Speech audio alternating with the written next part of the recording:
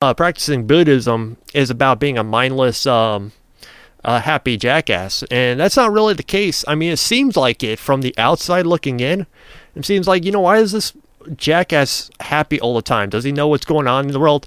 Does he know that, like, some baby is dying out there? This jackass is like, there's somebody in a car accident. There's a hippo dead. There's a dead elephant. Why are you happy? And it's just so simple. He's like, I'm happy because I accept what I have no control over. And now that I accept how I have no control over, I can actually work on what I do have control over. And that is myself. That is my reaction towards things I have no control over. And now that I have complete control over my own self, I'm able to actually focus on what I can do in life to make things better. Hello, got it recording. This is Al of NFGF, nfgfmusic.com, now nfgf.me/blog to check out the blogs. There's a lot to talk about, and there seems to be a lot of negativity going on, and I understand that. Right now, what I'm working on to get people out of that by having a conversation that's more philosophical and more in tune with the self. So, big changes. So, keep on track with the show notes and Facing the Shadow. So in a lot of Eastern philosophy, I guess I could go into philosophy in general. There's an aspect of the shadow. So that would actually, interestingly enough, it talks about that in Star Wars too. So the shadow in Star Wars is generally the Sith Lord. So the person who actually kills the Sith Lord becomes the Sith Lord, which is a very interesting topic. Because that has to do with what you kill, you become, or because the shadow is us. And once we kill the shadow, we become our shadow. So it's actually fighting. I was just listening to a podcast of how he had this guy had a psychedelic experience, and he was trying to fight his shadow, and he just kind of surrendered. And when he surrendered, he actually had more control over his what people call dark side. And really it's a perception of what some people call dark and light, and a lot of people are resistant to that side. So that's what's going on with the present moment. So what's going on with me exactly? I'm doing the same thing. I'm working through my shadow through meditations, and it's just diving into the subconscious mind and stuff that I buried maybe like a while ago, and just like, it's like, oh wow, I didn't know about that about myself. It's for example, recently I dug up a fact that I had something that was like a trauma, I guess, in middle school. It was very interesting that I was in a special education school because for the fact that I have ADD. They decided to put me in a special ed school for 8th grade. And so I was sitting in class, and there is some interesting kids in that class. So there's this kid in the back of the classroom who just, like, a new kid just walks in, and he seems really calm, normal. And then he just goes crazy and throws a chair in the back of the classroom, breaking a whole bunch of stuff. Oh, hey, Dizzy. I'm going to wave hi to Dizzy. So this kid throws a chair in the back of class, and I'm just like, oh my God. I have to be in this class with this kid. Now, how am I going to survive this? So that's actually what I actually got into more training at the gym with my brother. That was a good stress reliever. But I found out that was actually a aspect of something I dug up from just watching people that are just happy about, that are just like dancing around and stuff. It kind of like brings me back to that moment in middle school all the time. I was like, oh, that's probably one reason why I don't like people that are so outgoing. It's like, I thought about that. It's like, why do people that are so outgoing and just like, they're just celebrating life, they're dancing around, they're not hurting anyone. I thought about it, I was like, oh, because that kid that like went totally crazy in class randomly, and my adrenaline was pumping during that time. I actually started to make, and that kid did the same thing. He was happy, but like he had these moments of craziness where he just tip over desk and through chairs, and that was pretty frightening. That was definitely pretty frightening for me to be in that class. But there's like certain triggers that come up, that actually I'm able to work with. Like during meditation, I'm able to actually dig up what I find that is extremely interesting, and then I let it go, and it's like it just doesn't bother me anymore. It's kind of like working with it. And a lot of what I used to do is just like try to repress like all the like dark stuff. So I would like maybe drink, or maybe just hang out with friends. I never get alone time, but then I got alone time. Then when I got alone time, when all my friends left me, that's actually the best thing that ever happened to me, is like when when friends left me. Hey Dizzy, I'm actually answering questions today, so if you got any questions, ask me anything right there with heart. I put a heart there because I know it'd make people angry. Haters hate hearts. I love hearts. So I'm on Instagram Live too, so I'm talking to people on the Instagram Live. You catch Al of NFGF. So facing the shadow aspect of the self is like is actually just sitting alone, and because a lot of people think meditation and being practicing Buddhism is about being a mindless happy jackass, and that's not really the case. I mean, it seems like it from the outside looking in. It seems like, why is this jackass happy all the time? Does he know what's going on in the world? Does he know that like some baby is dying out there? This jackass is like, there's somebody in a car accident, there's a hippo dead, there's a dead elephant. Why are you happy? And it's just so simple. He's like, I'm happy because I accept what I have no control over. And now that I accept how I have no control over, I can actually work on what I do have control over. And that is myself. That is my reaction towards things I have no control over. And now that I have complete control over my own self, I'm able to actually focus on what I can do in life to make things better. And that is a part of facing the shadow. And that is aspect of a lot of Eastern foundations of philosophy, along with Eastern philosophy. It seems like a lot of philosophy mirrors each other.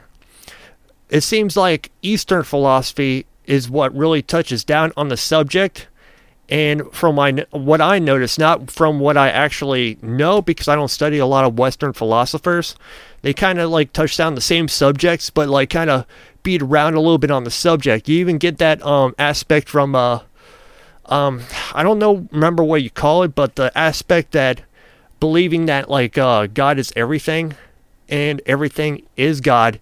We just come down to the earth so we could pretty much be God, experiencing God, the good and the bad. So God just got bored one day, and he just wanted duality, and so he created duality on earth. So he created duality in the universe. He created the yin yang and all this stuff, masculine, feminine, and he just wanted to experience himself. So there's the ideal of, I forgot what this is called, some sort of religious ideal.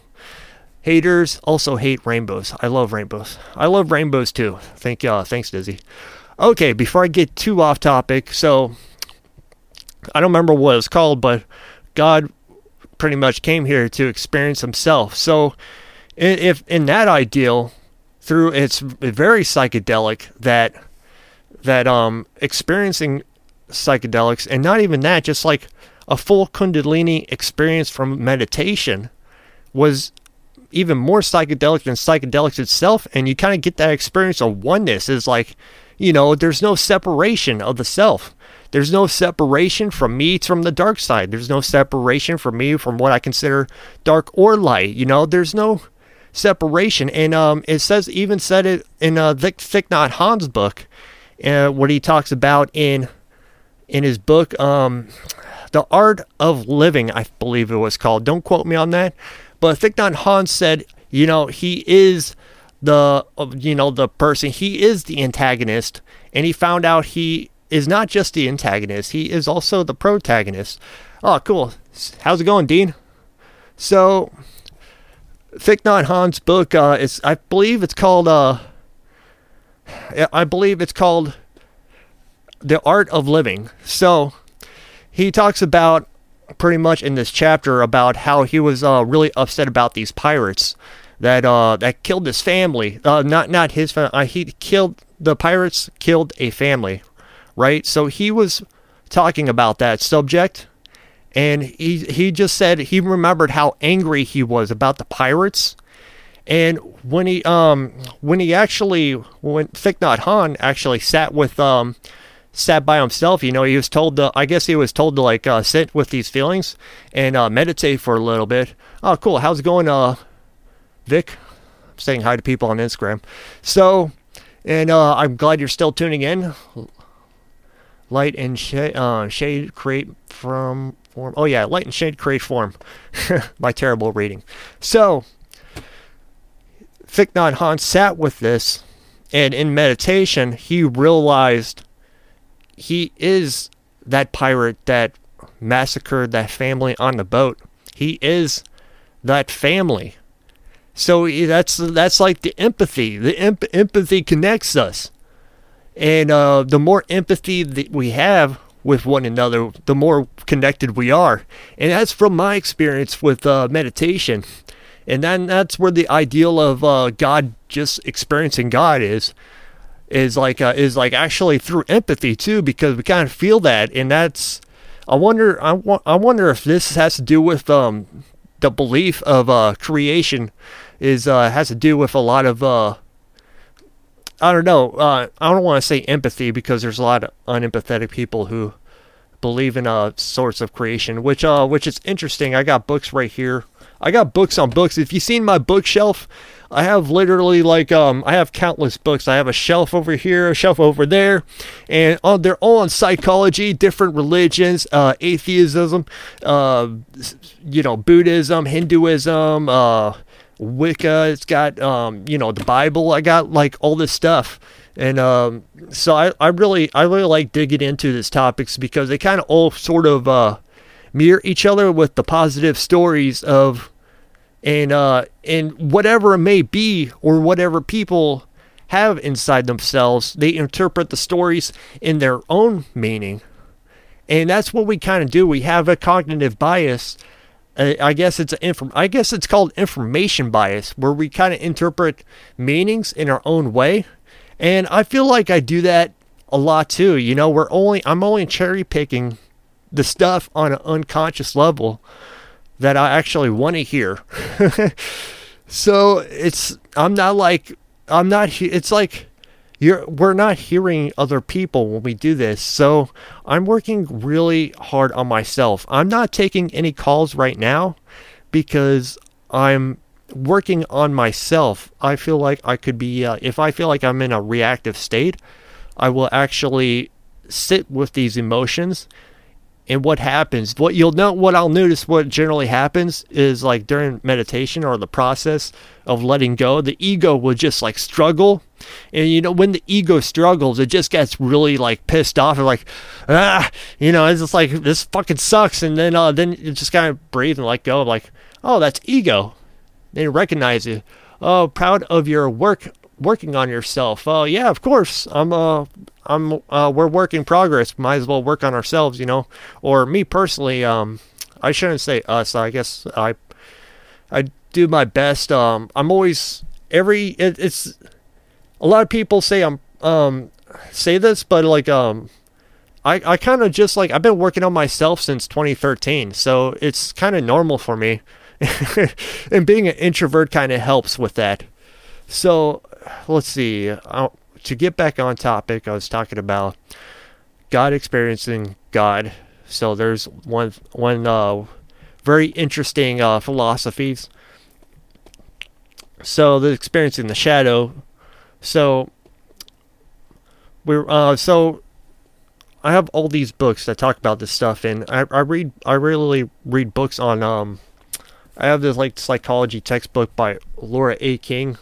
So I was digging into that a little bit, and that has to do with the mind. So what happens during this meditation process a lot of times is that people, me personally, the mind will go everywhere. They call that monkey mind in Buddhism.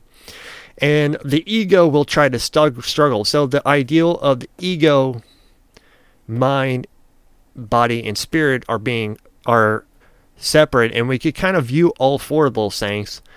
And the egoic mind kind of resists.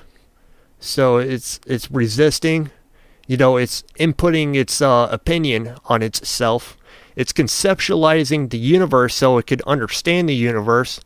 So I breathe, so I get back into my body. I feel my feelings. So so when I feel, then I go then it's like spirit. Then the spirit is like, as Ram Dass says, is the observer. So Ram Dass is talks about how people think they are the pieces on the Monopoly board. We think we are the thimble. We think we are the top hat on the Monopoly board. But the fact is, we're the player, and he describes the player as being the witness, or like consciousness. So it's like viewing that. Then after a while of viewing and just like going along with the breath and just breathing, and then like the ego calms down a little bit. It could take time. It just like bounces around like a monkey. You think it's like the fucking end of the world, or at least that's my experience. So, and then eventually I just breathe. Then I actually get back to the present moment. I'm like, oh, there it is. It's actually not that bad. And then I focus on what I'm grateful for. Now I'm actually able to refocus on the present moment. And Thich Nhat Hanh actually says, people ask him, what happens when I die? And he says, what happens when you don't die? Because we're always missing that present moment. So there's an interesting thing interesting topic that I learned about, especially in Buddhism, is been tuning into a lot of Thich Nhat Hanh. I'm going to read the Instagram real quick. No one is without flaws. I have plenty of flaws myself. I'm back in the therapy working on myself too. That's awesome. What are your thoughts on DC having been on fire? Well, like I was saying, I'm unable to help anybody. I'm unable to change anything unless I change the world inside myself. Then I'm able to actually change help change the external environment. So it's always the self first. So it's I found it kind of predictable because of how we are as Westerners. Never give up, never surrender. That's how we're taught. And like the East is like, just surrender. What's the rush? We're already here. We already arrived. So it's like we have to have a balance of both.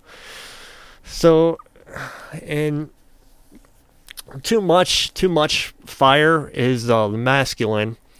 So too much fire is masculine, and that leads to more productive action. And too much water is feminine, and that leads to less productivity, which leans towards more Eastern philosophy, I guess.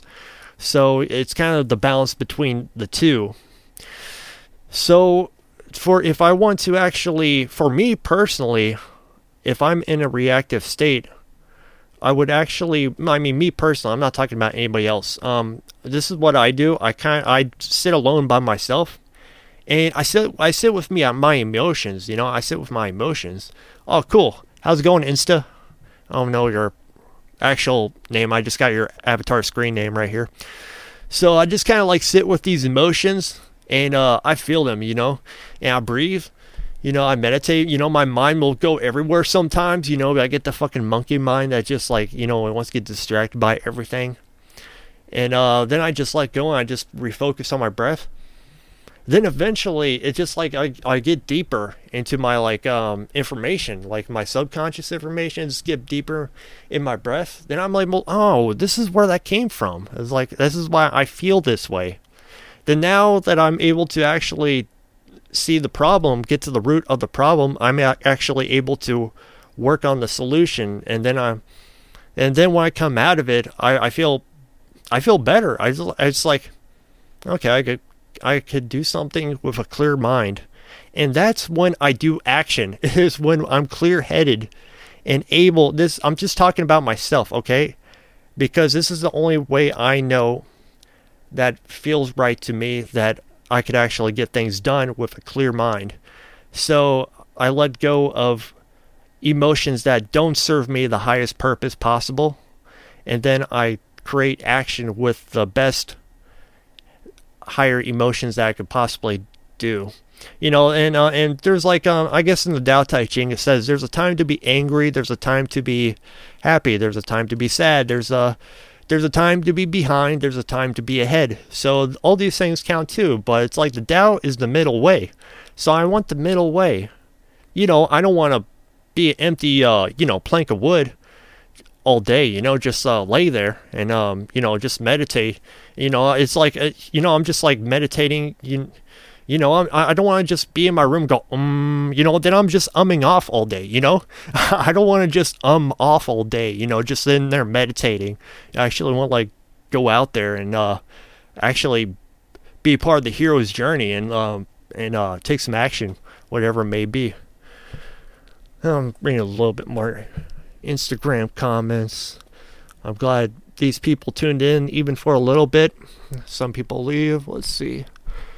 Yep, the Tao has much wisdom. Yeah, that's kind of why I tune into it. I kind of, I'm a human too, so I get pretty lost with philosophy and whatever it may be, maybe on the path. So a lot of times when I read the Tao, I actually get back on the path. It's like, and sometimes it's like taking notes on the Tao too, because it gets some pretty good wisdom on how I could actually live a better life.